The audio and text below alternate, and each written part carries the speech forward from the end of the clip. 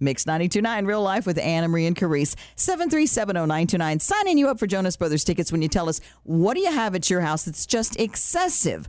So far, one of the number one answers is perfumes. And I'm feeling a little bit like an outcast because I think I mooch off other people's. What? And I don't have my own collection. You mooch other people's perfumes? Yes.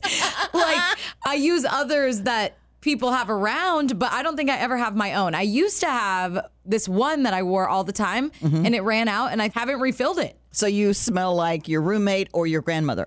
Yeah, or my sister, or my mom, or maybe even a boy that's around. Axe body spray, I don't know. Axe body spray. I wouldn't put it past myself.